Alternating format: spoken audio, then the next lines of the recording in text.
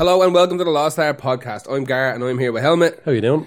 This week we're trying something a little bit new. I know we say this all the time. This is new. This is very experimental. This is almost a game. Yeah. Is what this is. Yeah. This is like music chess. 5 degrees of Kevin Bacon meets chess meets Guess Who meets just general rabbit holing. Yeah. It's, rabbit holing would be a savage type of sex, wouldn't it? It depends on... You into getting rabbit holed? It does sound like it. Doesn't it? It does sound like it. You should start dropping that in and have people go, yeah, I know what that is. We should start just saying that all the time. Yeah. It's like, oh man, I was rabbit holing this fucking... And then see who goes, what are you talking about? Or some people go, oh yeah, I know what you're talking about. Yeah. Guaranteed. Lies. Guaranteed. Loads of people like, oh, rabbit holing. Yeah. Done that last year when I was on my holidays in Berlin. Yeah. Oh, it's with a girl, but she goes to a different school. Exactly. She goes to school. Hang on, I'm 40. Yeah, hang on. Can't use that excuse. It was on my summer holidays. What type of school? Is it a tech? We're doing a magical journey. Yeah. So I decided to come up with an idea, and we kind of had this idea between us. I think we talked about it. It was you? You are the one who lets push things forward. The streets job on this. But we both kind of narrowed down to what it should be. Yes. So I wanted an idea that I picked a song, or Gar picks a song, and then he has to pick a song that relates to that in some way. And then we just kind of ballooned from there. Yeah. Snowball from there. And but it went down. It took a weird evolution, I think, halfway through, where we tried to stump each other a little bit. I wasn't going to try that until you started it. Yeah, I straight up, absolutely, 100% agree. I'm the one who started the stumping. The stumping. Because when I started looking at like where it was recorded, who was involved, was there, anybody weird involved in the recording, all this kind of malarkey. Yeah. And realistically, using the tools like Wikipedia and little documentaries and just general articles online, you could link any song ever made back to like the Easter Bunny. Like you pick anything on earth. Anything on earth. Not as easy as movies, but this way. Well, maybe not. Maybe easier. I don't know. Because there's such a large kind of production crew involved in making albums. But you see, my problem is when you start telling me you're going to stump me, I start to come up with stupid links. Yeah, that's... But stupid, not interesting ones. Well, I think they're interesting, but stuff that you would never get. Listen, let's just do it, and I think you'll begin to understand. So, we're going to be calling bullshit on each other all the time. Well, none of this is bullshit. That's a stupid thing. Yeah, that's an absolute stupid thing to go to. I absolutely agree. Okay. So, you got first dibs. Yeah, so this was kind of mad, because I'd know, this is the first time I picked a song that wasn't for a theme of a podcast. Just a random song. So I just thought, like, what is the beginning? And so I said, Grant, the beginning is the end, is the beginning by Smashing Pumpkins. Yeah. Which is the song from Batman and Robin. No, it's actually sort of... This is a remix. It's kind of a remix. A reworking, because on the Batman Robin soundtrack, it starts with the end is the beginning is the end, which is an amazing rock version of this, what you're listening to now. It actually won a Grammy. I think it's the best Batman song, I'm going to call it. I also think it's one of the best Smashing Pumpkins songs. It's the best one next to Hold Me, Thrill Me, Kiss Me, Come. Which is, you could do a fucking podcast on Batman songs, really. But this is also the first song they released after Melancholy, and it's absolutely brilliant song. It's outrageous, But that one wasn't on Spotify, but this one is. This is the kind of reworking of it, and it's kind of like the inverted version, so it's much slower, and it's got a different name. The beginning is the same lyrics. Yeah, same feel to it, same chords and all that. But yeah, so I just went, that'll be a good place to start. The beginning is the end, and that's really... So, how I decided to work this... You picked... For who did you pick to connect this? I connected it. I don't know whether I should tell you who I connected it to or just walk through... No, but I was saying name the song is all I'm saying. Okay, right. So I connected it to You Could Be Mine by Guns N' Roses. Right, now hit me with that. Okay. Hit me with that, because I actually do not know. Right. I was thinking maybe a producer or something. No, it's much more direct than that. So, Smashing Pumpkins. Darcy Retzky, who was fucking bassist in Pumpkins at the beginning for a long, long time, had an affair with Richard Patrick, who at the time was in Nine Inch Nails. Right. Now, that's not your man from Filter, is it? Yes. Oh, Robert Patrick's brother. Yes. Right, yeah. Right. Now, that's not even the connection. Really. That's only part of the connection. These two songs could be connected in two ways. One is that Darcy was having an affair with Richard Patrick from Nine Inch Nails, right? Richard Patrick's brother is Robert Patrick, who was T-1000 from Terminator 2. Yeah. Okay. Now, this song, You Could Be Mine, was the theme song from Terminator 2. We should probably clear that out, okay? Forgot about that. Arnold Schwarzenegger was in the video, the music video, MTV video, all this kind of shit. Banger as well. It's a killer song. One of my favourite songs by them as well. But so you've got that connection. So you've got the man she was having an affair with, who was in 9 Inch Nails at the time. And one of 9 Inch Nails was in Guns N' Roses. At one stage. Robert Fink. No. Freeze. He went on to form Filter. He formed Filter while Trent Reznor was recording the Downward Spiral. He turned around to all the band, because he wrote all the music and recorded it himself. The band, 9 Inch Nails, the band were just for live purposes. They are just live, yeah. So off he went and formed Filter, done particularly well out of it. Now, just as he was doing this, apparently the theme song for Terminator 2 was supposed to be Head Like a Hole. Wow. Right? Because there was a bit where the T-1000 has a head like a hole. Like a hole. When he gets shot with the grenade launcher in the head. Apparently this was it was Robert Patrick, the T-1000, he was pushing for this. And he was after getting all the meetings down and it looked like it was going to happen. Yeah, him and his brother are real tight. Yeah. He's a mad fan of his music and stuff. So apparently while all this was happening, it was looking like 9 Inch Nails were going to be providing the fucking thing. Now, a couple of years later, Filter put out the EP Short Bus that had the song Hey Man Nice Shot, which is it's nearly a lift of Head Like a Hole. There's elements that are very close to it.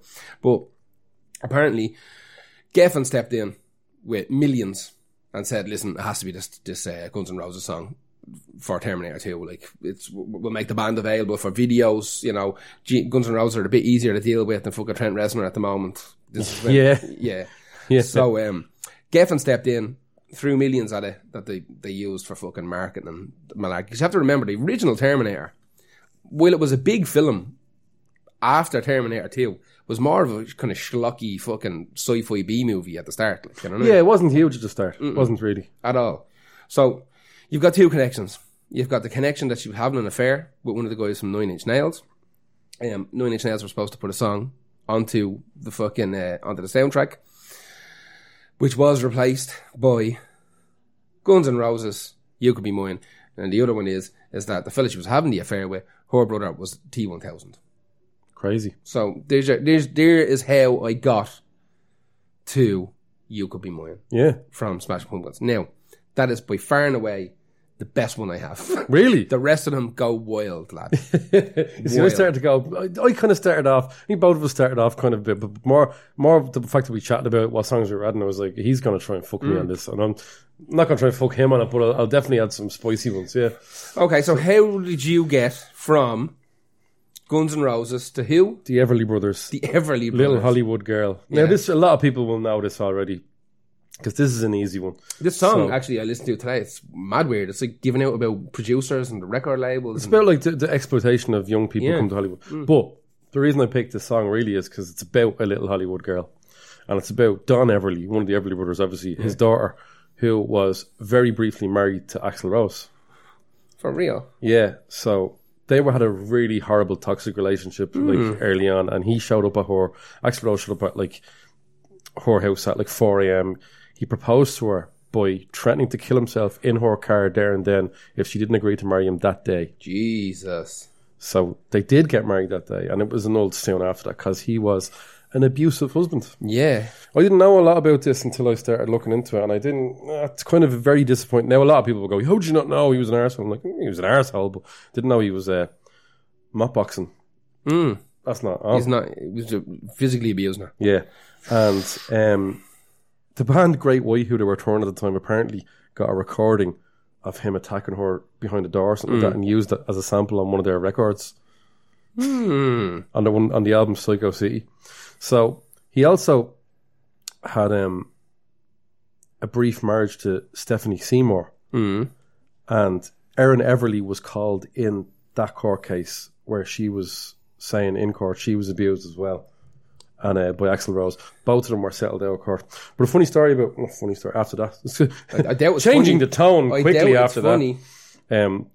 While Axl Rose was with Erin Everly, daughter of Don Everly, she met David Bowie in Slash's gaff. Okay. Because Slash's ma used to do David Bowie's wardrobe.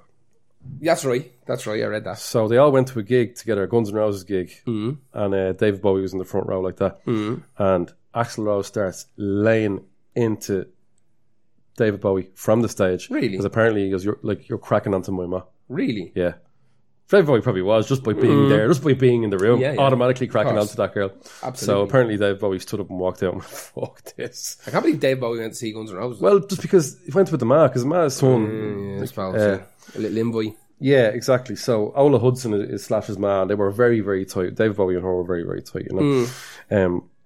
So that's the story of how they are related to the Everly Brothers. That's, a lot of people will know that he was it might have been... I don't know if he was married to Stephanie Seymour, actually. So he was definitely, his first wife was Erin Everly. He's had a couple of wives, hasn't he? I think maybe that's the second one. I'm not sure. But yeah, it's disappointing to find out he was such a scumbag back then. I think he's a general scumbag. Yeah. To be honest with you. I always felt like that. I've never heard amazing stories. I've never heard a good story about him, to be fair. Except the book I had one on but that's not a good story, it's a funny story. Yeah. Anyway, that's my Erin Everly. This could be a short podcast. Oh, we could fly through this. Okay, right. So, I went from the Everly Brothers to a singer called Lindsay DePaul. Right? Yeah, I could not get that. Yeah, now, Lindsay DePaul was famous for having the first ever self-written female number one in the UK charts. Wow. In like 1977 or something like that. Eurovision is coming to mind. Yes. In the Eurovision. Yes, she was an entrant in the Eurovision, and that's kind of how we get there. All right? Right, so, right. Okay. So the Everly Brothers broke up and got together again a couple of times, on and off. And they put out a bunch of solo records each. And they were done albums like Cliff Richard, Paul McCartney, Mark Knopfler from Dire Straits, loads of that stuff. But their final recording... before one of the lads, I can't remember which one died in 2004. Phil Everly. Phil Everly died in 2014, but their final recording together as a duo was a song called Cold, and it was for an Andrew Lloyd Webber musical. Right.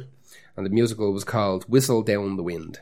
Whistle Down the Wind. Right. When the W blows. Exactly. Yeah. So Whistle Down the Wind, the Andrew Lloyd Webber musical. Now, long time Andrew Lloyd Webber co-writer, co-producer was Tim Rice. Oh, right? Yeah. Famously they had a big famous blowout a couple of years ago where they're absolutely... I used to get Tim Rice and Tim Curry mixed up. All the time. Curry Rice. All the time. It's like Pennywise the Clown writing songs. That's actually what I thought. Yeah. Because he's also a musician to a degree as well. Yeah, exactly. Been in loads of musicals. But, so Tim Rice was the guy that, for some reason, I kind of got interested with. So I started digging. Now, I have to admit that I didn't just pull Lindsay DePaul out my arse.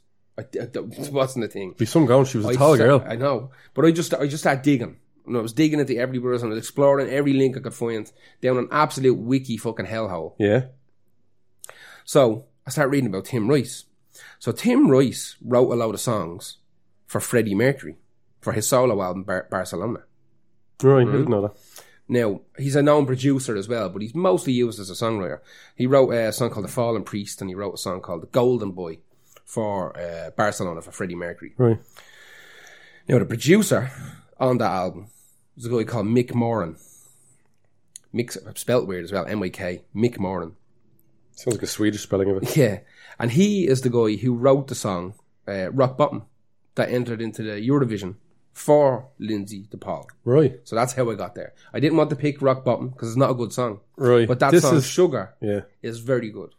It is. I did have to turn it off because it goes on a bit. It's a bit long. Like. It's a bit long. And I wouldn't mind, the chorus... She's got a weird voice, hasn't she? She has. Well, she didn't... I don't think... I was reading about this song because I had to for the next bit. Yeah. She didn't want to sing this song. Yeah. She was just a writer, but she was kind of forced into it. And that's why she has a weird voice. I think she was sceptical about her own voice. More than likely. Jimi Hendrix job. Yeah. And that's how I got from the Everly Brothers to Lindsay DePaul. And like that, now that's stretchy as fuck, that one. Yeah. That is literally... I'll tell you exactly. Here's how I start trying to put these connections together. I looked at the band that you had given me.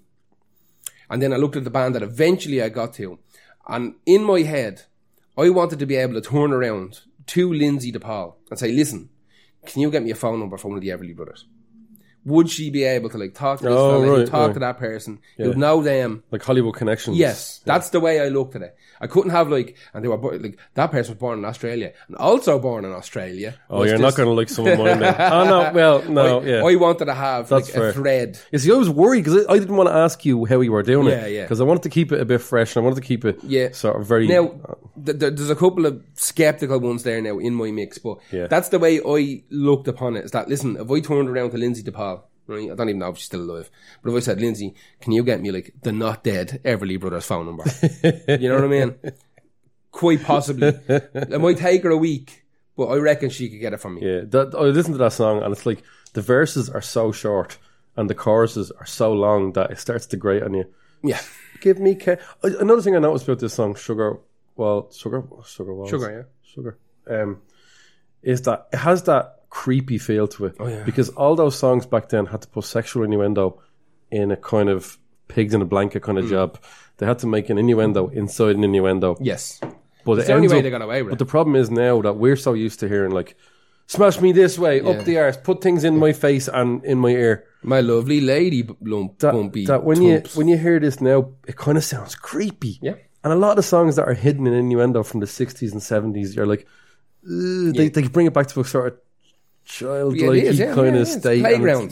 So playground in their way to make it hidden, they put a kind of childlike veneer on it. Oh, yeah. And now when you listen to that back now, it's really creepy. Of course, it's I kiss you where the blanket goes, blanket goes, blanket goes, kiss you where the blanket goes. It's just, I found that kind of, when I was listening to that song, now it is still a good song. It's great. Like I said, it is a bit long, but it was the best I could find from El Lindsay. I'm not going to lie to you. Well, it was probably, maybe it was written for the Eurovision where it's only going to get 2 minutes or something like that. I think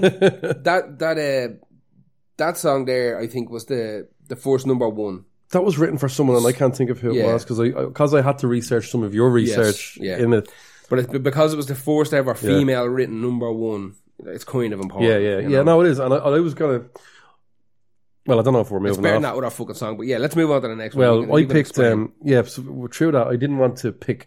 She was never married or anything like that, but she had some really high profile sort of. Lindsay did. Yeah, was she a whore master? No, like she just wasn't married, and I did, instead of deciding to go through one of the people who she'd been with. That's a stupid fucking way to pick a next song. I was like, oh, what's she famous for? I was sleeping with that guy. Yeah. So I moved on through Morrissey, Let Me Kiss You. Yeah. So Nancy Sinatra covered Sugar Me in 1998 on her album How Does It Feel? And I started to read up more about Nancy Sinatra again since I'd been talking about her in the last one. She obviously only did covers. She didn't really have that many songs written for her. But this was a song, Morrissey's song was written for Nancy Sinatra, unlike Lindsay DePaul's Sugar Me. Yep. So all the real link is, before I go into it, is that she covered both of these songs. Yep. Which is, well, let's have a look at this song now. This song's quite interesting, actually. Morrissey wrote this for Nancy Sinatra initially. Morrissey is mad into Nancy Sinatra. Yeah, he is, He is. He absolutely is. So this was when he remember, he hadn't got a record label just before You Are the Quarry. He could not get a record label when nobody... It happened to him a fair few times. Yeah. Stop saying mad shit, maybe. This is even pre-mad shit. Yeah, this is actually pre-mad shit. He wrote this song and then he gave it to her and she liked it. But what he decided to do was, in the meantime, I think he got a record label and went, I kind of want it now. Give me on, bang so what we'll do is we'll both release it on the same day. Weird. So they did. They released it on 11th of October in 2004. And both versions entered the UK singles chart. So Morrissey's went to number 8 and hers went to 46. I'm a big fan of this song. Great song. I really, really like this song. That album is great. Anyway. It's a fantastic song, yeah. So while that may not be a massive... I have a lot of time for Nancy Sinatra tomorrow. I read about her. She just seems really cool. She has quotes about her music. And listen, people write songs for me. Some of them are hits. Some of them don't turn out to be hits. I don't know whether it's me. Or I'll pump them out anyway. Yeah, I'll pump them out anyway. Yeah. Seems very, very, very cool. Morrissey's gone a bit mad, hasn't he? Okay, do we have to talk about Morrissey again? No, we don't. I'm afraid. No, we don't. I'm afraid. Look at my second page and see if we have any more on this song. I don't think. That's all right. That's all I have on the list. That's my worst one. Yeah. Well, that's yet to be decided whether that's the worst one. I've got my connection to the next song. So I took Morrissey, Let Me Kiss You. Yeah. And I connected it to Cool Keith, 1212. I didn't even try to look at how you did this. Now, This was fucking easy. When I saw you put Morrissey in, I'm a piece of piss. I'm not as good as the other fella when it comes to Morrissey, but I'm solid enough. I'm alright. Yeah. So, here's what I done. I looked at that album first of all. I looked through the list of producers who was involved, and I went, you know what? That's not my favourite album by Morrissey. I said, I know a little bit more about my favourite album. My favourite album by him is called Years of Refusal. Yeah. Right? Which isn't even on Spotify, is it? I think it is now. Oh, is it? I think it is now. It is, yeah. So, that's my favourite album because it sounds completely and utterly different to everything else. Yeah, it's mad. Now, the reason it sounds completely and utterly different to everything else is that he used a producer called Jerry Finn. Yeah, his nickname is Hook, I think. Jerry Hook Finn. And the reason he used Jerry Finn was because Jerry was very famous. As in Huckleberry Finn? Yeah, like Huck. Huck Finn, right, yeah. So, the reason he was kind of famous and very much in the band is he had worked with bands like Green Day on Dookie and Rancid on Out Come the Wolves. Like, he was just... Oh, right, yeah. I can start to see how that makes sense. He was like the big pop punk, kind of punchy guitar tone kind of guy. And I think Moz wanted to make a fucking rock record. Yeah. Because every song on that, even Throw My Arms Around Paris and all that, like, even though it's kind of wishy-washy, fucking singy-songy, it still has meandering Morrissey. Yeah. It has loads of whack in it. So I think the way this album's recorded is most certainly my favourite recording of Morrissey. So I started looking at it. So, like I said, he got famous. Dookie was like his big fucking thing. He got really famous. But he also that's very well produced. He also worked with like Colour Me Bad when he was younger. Right. And his list of bands that he was like assistant engineer on their albums goes way back. Like, he is balls deep in fucking in music. Like, he also done Pennywise, Weezer. The list goes on and on. You name any band from that kind of early to mid 90s that were big in their respective genres. He has to mix drums, vocals, and guitar and bass and backing vocals. Okay, no, sorry, I'll take it back. I'm slagging pop punk, but I'm not. But I am, but I'm not. But like, it's just I don't think it's even about his technical ability. It's the fact that he was associated with albums that were fucking huge and were like reinvention albums. Do you know what I mean? So like Dookie, Dookie is not Green Day's first album. It's like their fucking third, I think. And but that's the one that made him big. Like, Rancid Out Come the Wolves is not their first album, but it's the one that made them big. Yeah. You could have told me Dookie was their first album, to be honest with you, or Out Come the Wolves, and I would have thought so. No, there's loads of... So he also had a bit of a golden touch. Absolutely. So he was taking bands that had been around for a little bit, but just weren't living. Yeah, he didn't want to take green bands into this. Some producers will not work with brand new bands. Don't want it. No. Now, one of the bands that he worked with were Body Count. Body Count. He produced the second Body Count album, Born Dead. Born Dead. It's a great name for it. It is, and it suits it because it's shite. It's a fucking garbage album. Second worst album they ever put out. And was the one after it good?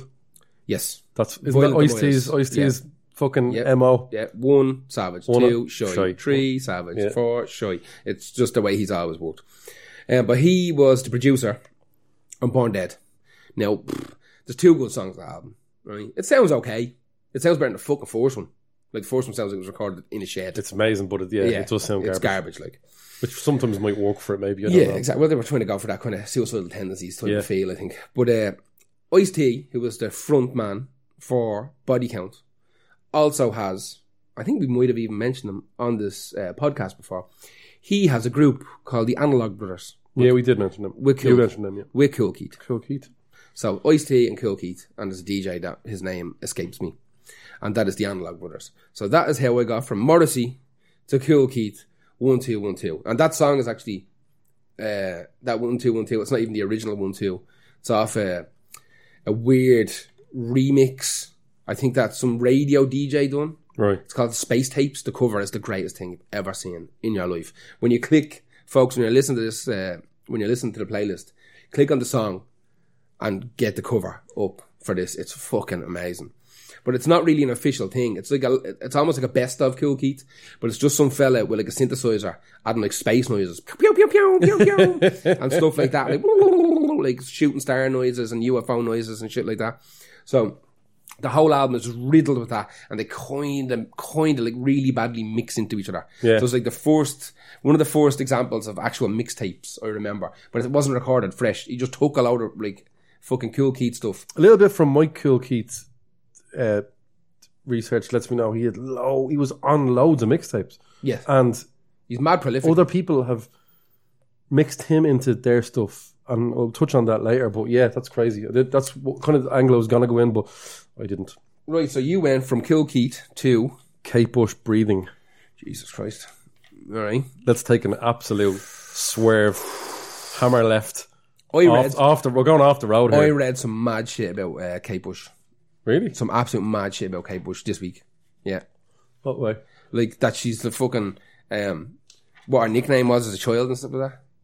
I know. I've watched a few documentaries. She was very musical as a kid, but I don't know. She was mad. She used to write, from what I know, she used to just write like mad, like garbage baby songs, right? Yeah, from a young age. Like 10 of them a day. Yeah, like just pumping them out. But she was also like, she's apparently like mad into karate. Her brother was a karate instructor. Right. So well, from the age of like being a fucking, like very, very young, she was trained in karate. And her nickname was EE, because she couldn't say Kia. And she had this mad squeaky voice, like mad little baby squeaky voice. So whenever she was doing her fucking katas, like, yeah, she was like, ah, ah, ah. So everybody used to just call her, ah, ah. That was her nickname as a baby, was, because that was the noise that came over. Anyway. Karate. I also know a great, you've heard the Kate Bush, no, tell me. Birthday party story? The Nick Cave band? No. Oh, just a actual birthday party. Yeah. So I'm in music mode, you see. That's why I'm... This is one of the greatest stories of all time. So Kate Bush didn't put an album out for fucking years. That's right, yeah. Everyone was like, all the record label a lot of people didn't know that she did a tour for most of her life. She did a few gigs early on, and then there was a real bad... She hated playing live, but then her lighting guy, or one of the crew, was killed by a light. And from that day, she was like, I'm not doing... No, this is not for me. Like music agoraphobia. Yeah. Yeah, it's a quick little one, but it's a good one. So she lives in some fucking the arsehole of nowhere somewhere, right? And just doesn't really contact anybody. Doesn't answer emails, doesn't answer phone calls. A bit like Enya. Yeah, exactly. I always draw comparisons between Kate Bush and Enya. Yeah. And that live touring thing is not for some people. Yeah, exactly. It's just a bang it out every now and again. Here's an album, fuck off. Now, apparently, the record label have been annoying Kate Bush for fucking years. Years and years and years. Give us an album. It'll sell no matter what. Exactly. We're hungry. Like, she was under contract to provide them with an album. She was under contract, fair enough. Yeah. So, fucking, they were just pushing her all the time. They couldn't get a hold of her. At all. So, one day, the fucking, whatever record label she's on, the phone rings. It's Kate Bush. She goes, listen, you have to come out to the house. It was EMI, wasn't it? I can't remember. Yeah. Phone rings, or she gets it, they get a letter, one of the other saying, listen, you have to come out to the house. Be out in the house next Friday at 4 o'clock in the afternoon. A very big fucking thing I want to talk to you about, you know, very, very important that you're out there. So, record label, fucking hell, holy shit. I think they might have helicoptered out and everything, like, you know, contracts and fucking advances. Maybe she has an album, double album ready to go, ready to drop. Exactly. She's invented a new style of music. Again, yeah. Exactly, yeah. So, record label are super excited. They're like, oh, this is the day. We're going to get a new Kate Bush album. We're going to fucking get marketing here. Right, marketing, you're coming with us to go to fucking Kate Bush's house. Right, fucking, so marketing, we've got fucking advertising, we've got whatever, sound engineers, all the sleep of shit. Big horde of record executives and their minions out to Kate Bush's house, rubbing their hands together. Here we go. They walk in. And our butler, whoever the fuck it is, opens the doors to like the main living room, and it's full of balloons, and she's sitting there at a table with a cake in front of her. And they're like, Kate, what's going on? She's, it's my birthday. That's it. That's amazing. She just invited them to a birthday party. They thought they were getting a new album, and all they got was maybe, if they're lucky, a half a slice of Romantica each. That's it. A bit of fucking now half a Vienna and a Vietnamese whirl on the side. Yeah, she invited them out. They thought they were getting an album. I reckon was she fucking with them. But there was no one else. There was no one else there. It was only the record label. None of our friends or family were there. Jesus, that's so mad. Yeah, because she is mad. She's batshit mad. Yeah, in a way that really benefits the rest of the world. Quite possibly. Right, hit me with your how'd you get to where and who. Right, so let's start with the Kate Bush song. Mm-hmm. It's one of my favourite Kate Bush songs. I absolutely love this song. And it's about the fear of nuclear bombs or war and stuff like that. It even has a sample from one of the witnesses who saw a nuclear bomb explaining what it looks like from the human eye, like and stuff like that. And I love, there's a lot of references to nuclear war and just the fear around it in it. So, what the fuck does Kill Keith have to do with nuclear, I need to know this. Nuclear bombs? Well, I reckon he wishes he lived in one. Now, he did do an album with a guy called H-Bomb. Okay. Now, that's a hydrogen bomb. It's not a nuclear bomb, so I couldn't put those links together. Yeah. So, the link is actually a US president. Really? So, two important things happened on October 7th, 1963. JFK ratified a treaty to stop the nuclear test ban treaty is what it's called. Yep. And it was also the day that Kilkee was born. That's fucking manky. That was manky. Manky. No, it's not manky. That's fucking disgraceful. No. That's the most fucking disgraceful link I've ever come across. I'm not going to lie. So that's that born in Australia also it is. fucking situation. Well, this was going to happen. So what? Fuck me. That's not even the worst thing I did in this election. So what I tried to do was, knowing I would get that response from you, went a bit further. Did you find a good one? I hope so. Okay. No, I didn't. No? Maybe. Yes, maybe. Okay. So the only direct link I found, and I scoured the internet, was one site of a guy selling Spankmaster and also a copy of The Dreaming punched together for 50 quid. What? Spankmaster, the Cool Keith album, and The Dreaming by Kate Bush. That's the only thing you could find in the whole internet that linked the two of them together. Except one little thing. Yeah. Other little thing. He's her son. So that'd be fucking brilliant if I could do that. Now, maybe, you see... Keith Bush. Well, hang on. JFK died. JFK has nothing to do with this conversation. He is, because he died a month before he ratified this treaty. And then Kilkee was born. So maybe he is JFK. He's absolutely not. Have you ever met Kilkee? Yeah, I've met him, yeah. No, I only hang out with Coolio, not Kilkee. Oh, okay, all right, yeah. Coolio, not... Yeah. Now, listen. All I found was after this going, balls, I'm after fucking this up now. And I've already picked the song. And you'd already started... They're both mad at the women, I'll tell you that much. You'd already started your research on the next one. So I was like, right. So I did find... Now, everyone knows the massive links between Pink Floyd and Kate Bush. Kate Bush has a lot of songs with one of the...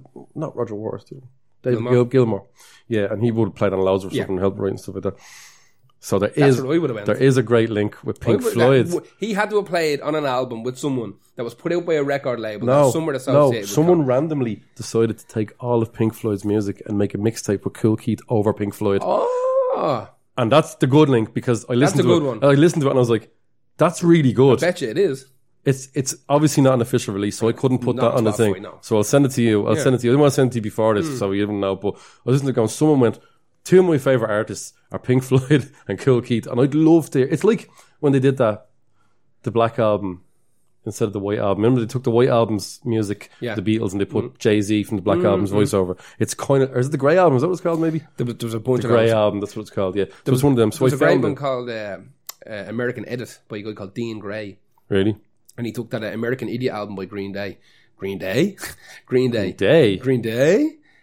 took the American Idiot album and just got all the vocals. I don't know how he done it, but he got all the vocals and a lot of the riffs, and he just mixed them together with like the Doctor Who theme song, Gary Glitter songs, fucking you name it. Like that is a manky thing. Or just more I think about it, it's manky. Well, that last one. Yeah, no, I knew it was shit. I was like, fuck, no, I can't leave it at that. So I dug, and that was a solid one. The good thing I found was that little. I think it's on like SoundCloud or something like that. Of course it is, yeah. And it's actually, it's not perfect, but it's actually an enjoyable listen. I think it's just called Pink Floyd and Cool Keith. Of course there's no actual real clever name to do it. Someone fucking around at home, bang that together. That's fine. That's perfectly. So I'll let that be that can be done. Yeah, on that. So where did you go from Kate Bush? Okay, I went from Kate Bush to a band called the Cockroaches.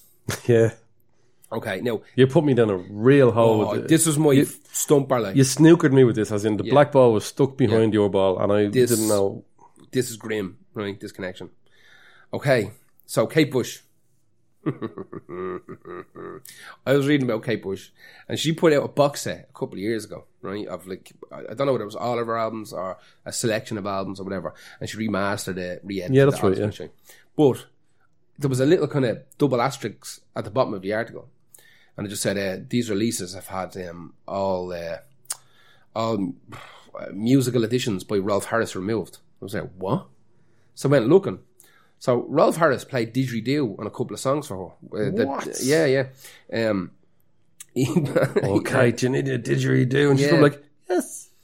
So he played a didgeridoo on an album called Ariel from 2005. Ariel's a great album. Yeah, but he also done vocals as well. I did not know this. Yeah, he done vocals on a and song. I can guess why it was taken off for the remaster. Yeah, so he done vocals on a song called The Architect's Dream and a song called The Painter. Architect's Dream's good, yeah. The Painter Link or The Painter's Link, something like that. No, I do like that album. That has How to Become Invisible on it, which is absolute banger. That's a great. That was her comeback album, and it was great. So, on the remastered, re-edited version of the box set, whatever, I think she got her son Bartholomew or whatever his name is to do the vocal parts. That's why she went off albums for a long time. She had a kid. Oh yeah, and she just wanted to be a mother, and not be missing in the studio and stuff all the time. Yeah. Because Ralph Harris was Ralph Horace. I know. She should have changed the name Ralph Horace, and then she wouldn't have taken any music. Ralph Horace. He should have changed his name to him. Nobody would have ever found him. Yeah. But he's a pedo. Yeah, he's I can't remember the extent of his pedosity, but it's pretty grim. It's all bad. Oh yeah, don't get me wrong. No good pedo. But I remember when all that shit was happening. I think it's kind of a funny story about when all that was coming about Ralph Harris.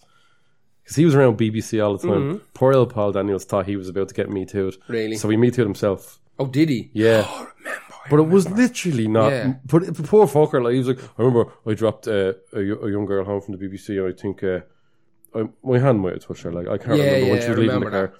Now, that's what he says to get himself out of it. No, doesn't matter, he's dead now. That was the sacrificial lamb. But I just remember around that time when the Ralph Harris thing, like, poor fucking Paul Daniels coming and going, right, let me do this. I'm beating someone else to it because it could be made worse or made. Because they were all. I don't know. They were dropping like flies. It was fucking BBC, man. Yeah, exactly. Just a pedo ring. It doesn't have a great name for itself now. Although BBC, they don't seem to be hit too hard by it. No, not too much. So Ralph Harris had a massive hit with the song "Tie Me Kangaroo Down." Yeah, you remember that? Kangaroo being a young human. Well, apparently this song, interestingly enough, he had this song, not necessarily commissioned, but he heard the song by a little two-piece in a small town in Australia. And he said, fucking, let me sing this song. It's the most Australian song that's ever happened. Tie Me Kangaroo Down. Sport. Yeah, there's some dodgy racist lyrics in it. We won't get into that, but real dodgy shit. Yeah. But he said to them, listen, imagine being racist in Australia. Yeah, exactly. Like, imagine being racist. Imagine how stupid. Like, it's stupid to be racist anywhere. Yeah. But how stupid to be racist in Australia. Yeah. Like, if you're white over there and you think that this is your country, like, get the fuck off. Get the actual fuck. You sap. He offered this. He's joking. We have two fans. We had two fans. Yeah. He offered this little two-piece band like royalties, and they were like, "Nah, just give us like $200." So he gave him £200 and took the song, and it was fucking huge. That's like the story when someone takes, like, I remember when Star Wars came out, they had a chance to take a small little thing or a cut of the things. Merch and everything. A lot of them did, to be fair. A lot of them did, yeah. Now, Tie Me Kangaroo Down in the year 2000 was covered by the kids' television group, The Wiggles. Yes, I'm very familiar with The Wiggles. Right. Now, this is 20 years ago. I still wasn't. Did they change the lyrics? Oh, probably. But the Wiggles were huge. They were. Was it? Well, I can't remember the lyrics. What is it, like? Tie that abo to the tree. Yeah. That shit. Really? Yeah. It's not that bad. It's like, let me abos go or something like that. Like, is it included in the Ralph Harris one? Yeah. Fuck. Something weird. I don't know. It's something grim. Something grim. Anyway. So it's covered by the Wiggles. So I think I'm stumped at this stage. I'm like, fucking the Wiggles. Like, how have I ended up on the Wiggles from Kate Bush? Well, you think it's hard to get there? Yeah. I'll tell you how fucking hard it was to get out there. So we go rooting. And two members of the Wiggles were actually in a legitimate band in Australia. Pretty big in Australia, called the Cockroaches. And that's who I settled on. They were considered to be like a pub rock band in Australia. But the rest of the world kind of thought they were just like a generic kind of, what would you even call it? It would have been like a... They're a pop kind of punk. like a poppy rock kind of fucking band. I don't even know what you compare them to. I don't know what type of music it is. It sounds a little bit like the Buzzcocks in some places. It sounds a little bit like the Kinks. Like, they have guitars, but it's just zero edge to it. Yeah, it's just However, songs. Compared to the Wiggles, it's fairly hefty. Yeah, it's like fucking Deicide compared to the Wiggles. So a guy called Anthony Field and a guy called Jeff Fat, which is a terrible name, God help him. They were in the Wiggles. I'd change me to Fat Jeff. Yeah, exactly. Better. Wouldn't you? Just go way with it. better. But yeah, they were originally members of a pretty well-known Australian band called the Cockroaches. So do you know what? I got to there and I went, fuck Helmet. That's exactly when I knew you were fucking with me. Yeah. And that's where they left it. So that's how I got from Kate Bush to the Cockroaches. So now at this stage, I've fucking zero knowledge about the Cockroaches. I can pretend I know who the Cockroaches were at the time. I had to read up that to find out. You think I fucking knew? You mad? So as soon as I clicked into my research to have a look around about the Cockroaches, as soon as I saw it, was the only thing notable about it was the Wiggles. And I was like, fuck you. That's, I knew. You brought back memories of the Wiggles for me. Because my two nephews growing up were mad into the Wiggles. So I had to be exposed to a lot of their music. And it is, like, I can see why it's big. Yeah. So Anthony Field of the Cockroaches decides to, he decided, I want to write a few kids songs. It just ballooned out of, like, the Wiggles were so huge. And he's massively looked after for the rest of his life. Big time. I think the Wiggles are on their second or third incarnation of them, because they can't. The Wiggles already looked old as fuck when they came out. But these lads would have been in their fucking 50s and 60s. You can't be singing kid songs in that age. But they weren't all the Wiggles from the Cockroaches, were they? No, two of them. Two of the original Wiggles. Yeah. The lads who set it up, I think. Because even the other ones they picked look quite old. I always look at them, like my nephews had them on and be like, man, they were old as fuck looking. Yeah. Except actually your man Anthony Field looks the youngest out of them all. So he is apparently a manic depressive and hates touring and in chronic pain all the time. You have to be fucking dancing dressed up as like an Italian plumber. Did you ever hear their songs, man? No. I know of the Wiggles. Hot potato, hot potato. Is all that type of shit? Hot potato, hot potato. And then there goes, potato, potato, potato, potato. It makes Barney sound like fucking Bob Dylan. Genuinely, like it's perfect for kids for learning words and stuff like that. So that's what it's for. Which is what I'm not going to start railing and fucking slagging the shit out of this shit. And, you know what I mean? Hashtag the Wiggles. It was very hard to get out of this without the Wiggles. It was nigh on impossible, so I had to use the Wiggles. Not knowing that you'd even use the Wiggles, but had a feeling you might have. So the Wiggles had John Fogerty on one of their Christmas songs. John Fogerty of Creedence Clearwater Revival. The only real interesting, I listened to it and I just got 5 seconds. I was like, get this out of my life. It's terrible. It's awful. Santa Rock, I think it's called, or something like that. It's called Rockin' Santa. Hasblurg. Yeah. Hasblurg. One thing I did find weird was John Fogerty said in a couple of interviews, he goes, those Wiggles lad have chaps. Of course they do. They were in pub band. If you're a pub band, which is essentially what the Beatles were for years. Yeah. That muscle memory of being amazing at your instrument is just... You how people are screaming at you, play this song, play that song. Yeah. And you have to bang it out. Or else you're getting bottled. And if you to sort of remember on the fly as well. Do you remember the last time I played that? A-G-A-B-D-E. Yeah. So it was kind of weird to hear John Fogerty of Creedence Clearwater refer to the Wiggles as very accomplished musicians in terms of playing. Yeah. That's the hole you got me down, and that's the size of my thing. So I picked Fortunate Son, which is... Fortunate Son is the song you hear in a Vietnam film where they're coming in. It's the Vietnam helicopter in song, over the burning fields. Yeah. It's a fucking whopper. It's incredible. It's an anti-war song, I think. Yeah. It's a guy who doesn't want to get drafted into the thing. So, whopper song. I think Creedence are grand for me. They're fine. Yeah, I because I'm not American, a lot of their stuff is very American. You have to really kind of be... All right, from the 70s, it would have been incredible to hear this for the first time. Someone actually... in the pub, this song is on the playlist, and an American heard this song the other day and said that's the most American song ever written.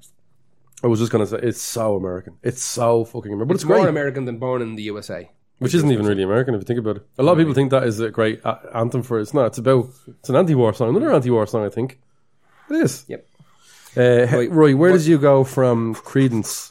I done the leap to end all leaps. I went from Creedence Clearwater Revival to Stormtroopers of Death. Oh, that's right, yeah. Now, this is a good one. I think this is a good one. So, Creedence Clearwater Revival were signed to a record label called Fantasy Records. Now, Fantasy Records went bust in 2018. They're now gone, okay? Now, sure, they've been acquired by somebody along the lines, but one of the last signees they took on was Prophets of Rage. Yeah, they're only good for a live experience, surely. I couldn't.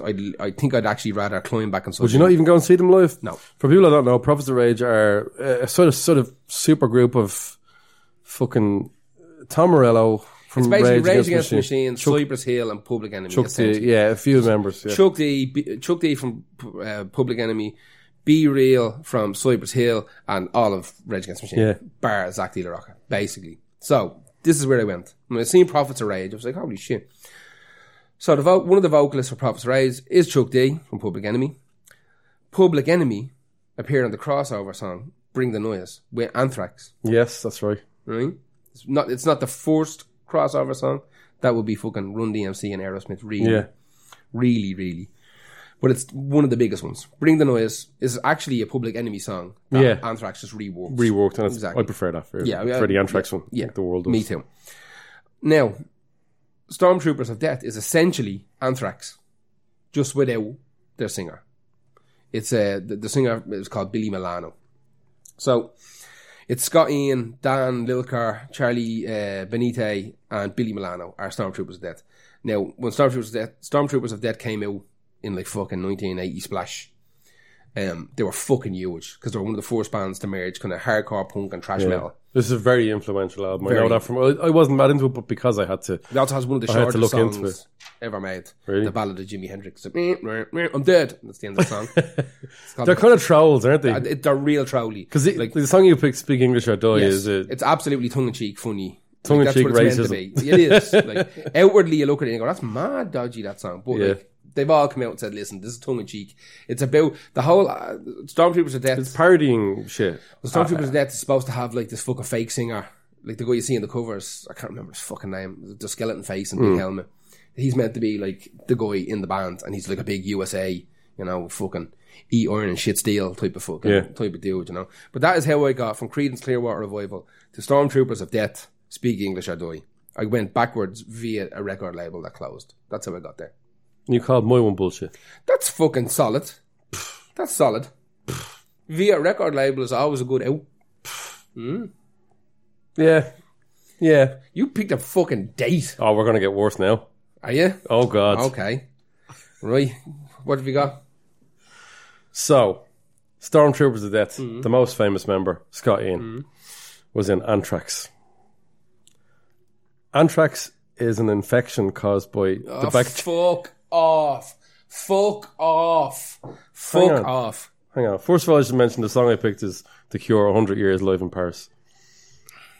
Anthrax is an infection caused by the bacterium Bacillus anthracis, and it was during the 19th century.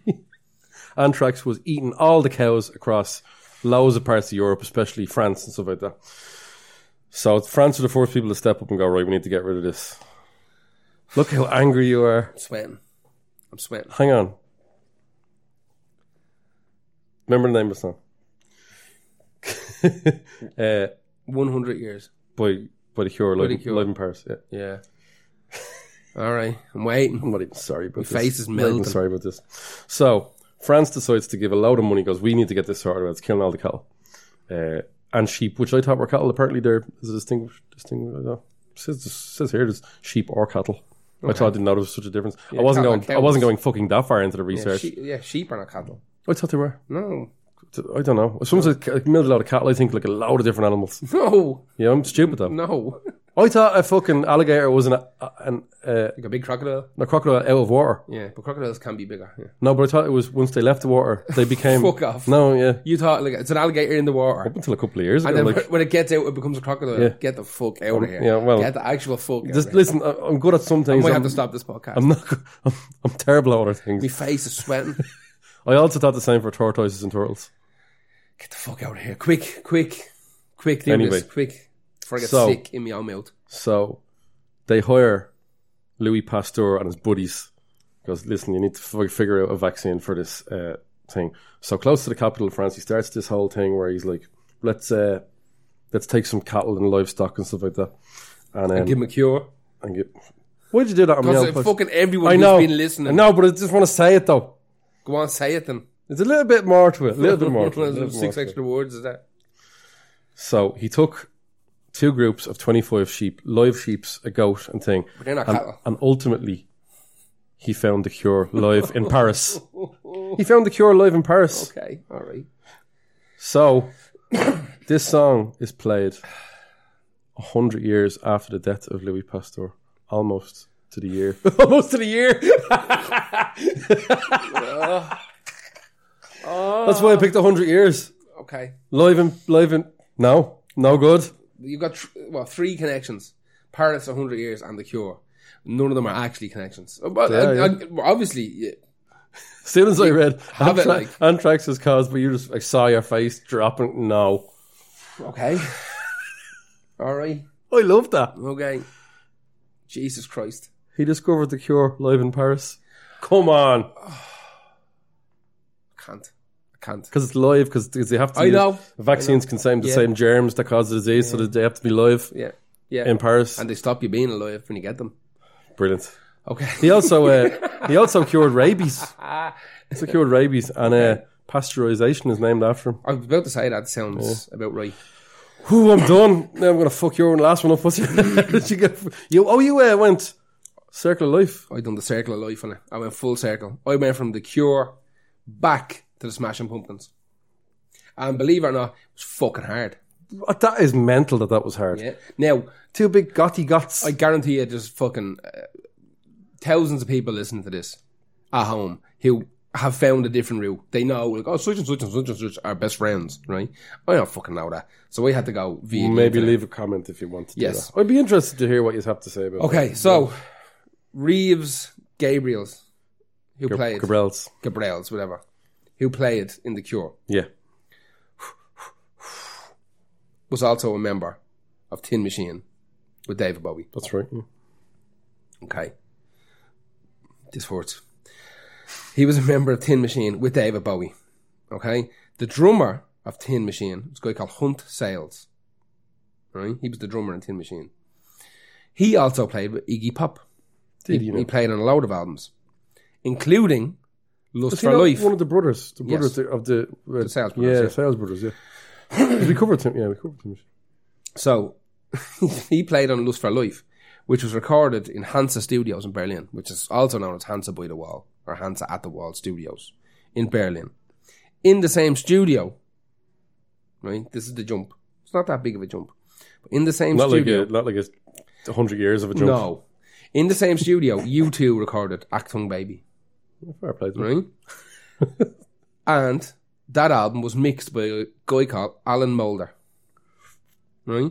Who also mixed Smashing Pumpkins, Machina, The Machines of God, Mic Drop, Kablam. Do you think that's better than my Louis Pasteur story? Absolutely. It's real. Also, it's real. It's fucking real, lad. I was trying to think outside the box. Well, I wasn't. I wanted people to actually... I told you have to be able to make a phone call. Like, this is a new thing you just made up. I didn't even know about you were doing this. I didn't. I would have thought that you would have assumed that it has to be based in reality and not about fucking dead but how French do you link people. Smashing Pumpkins to Smashing Pumpkins? Yeah, what you do They is are them. You close your eyes and open them again and you're still in the Smashing Pumpkins. If you're Billy Corgan.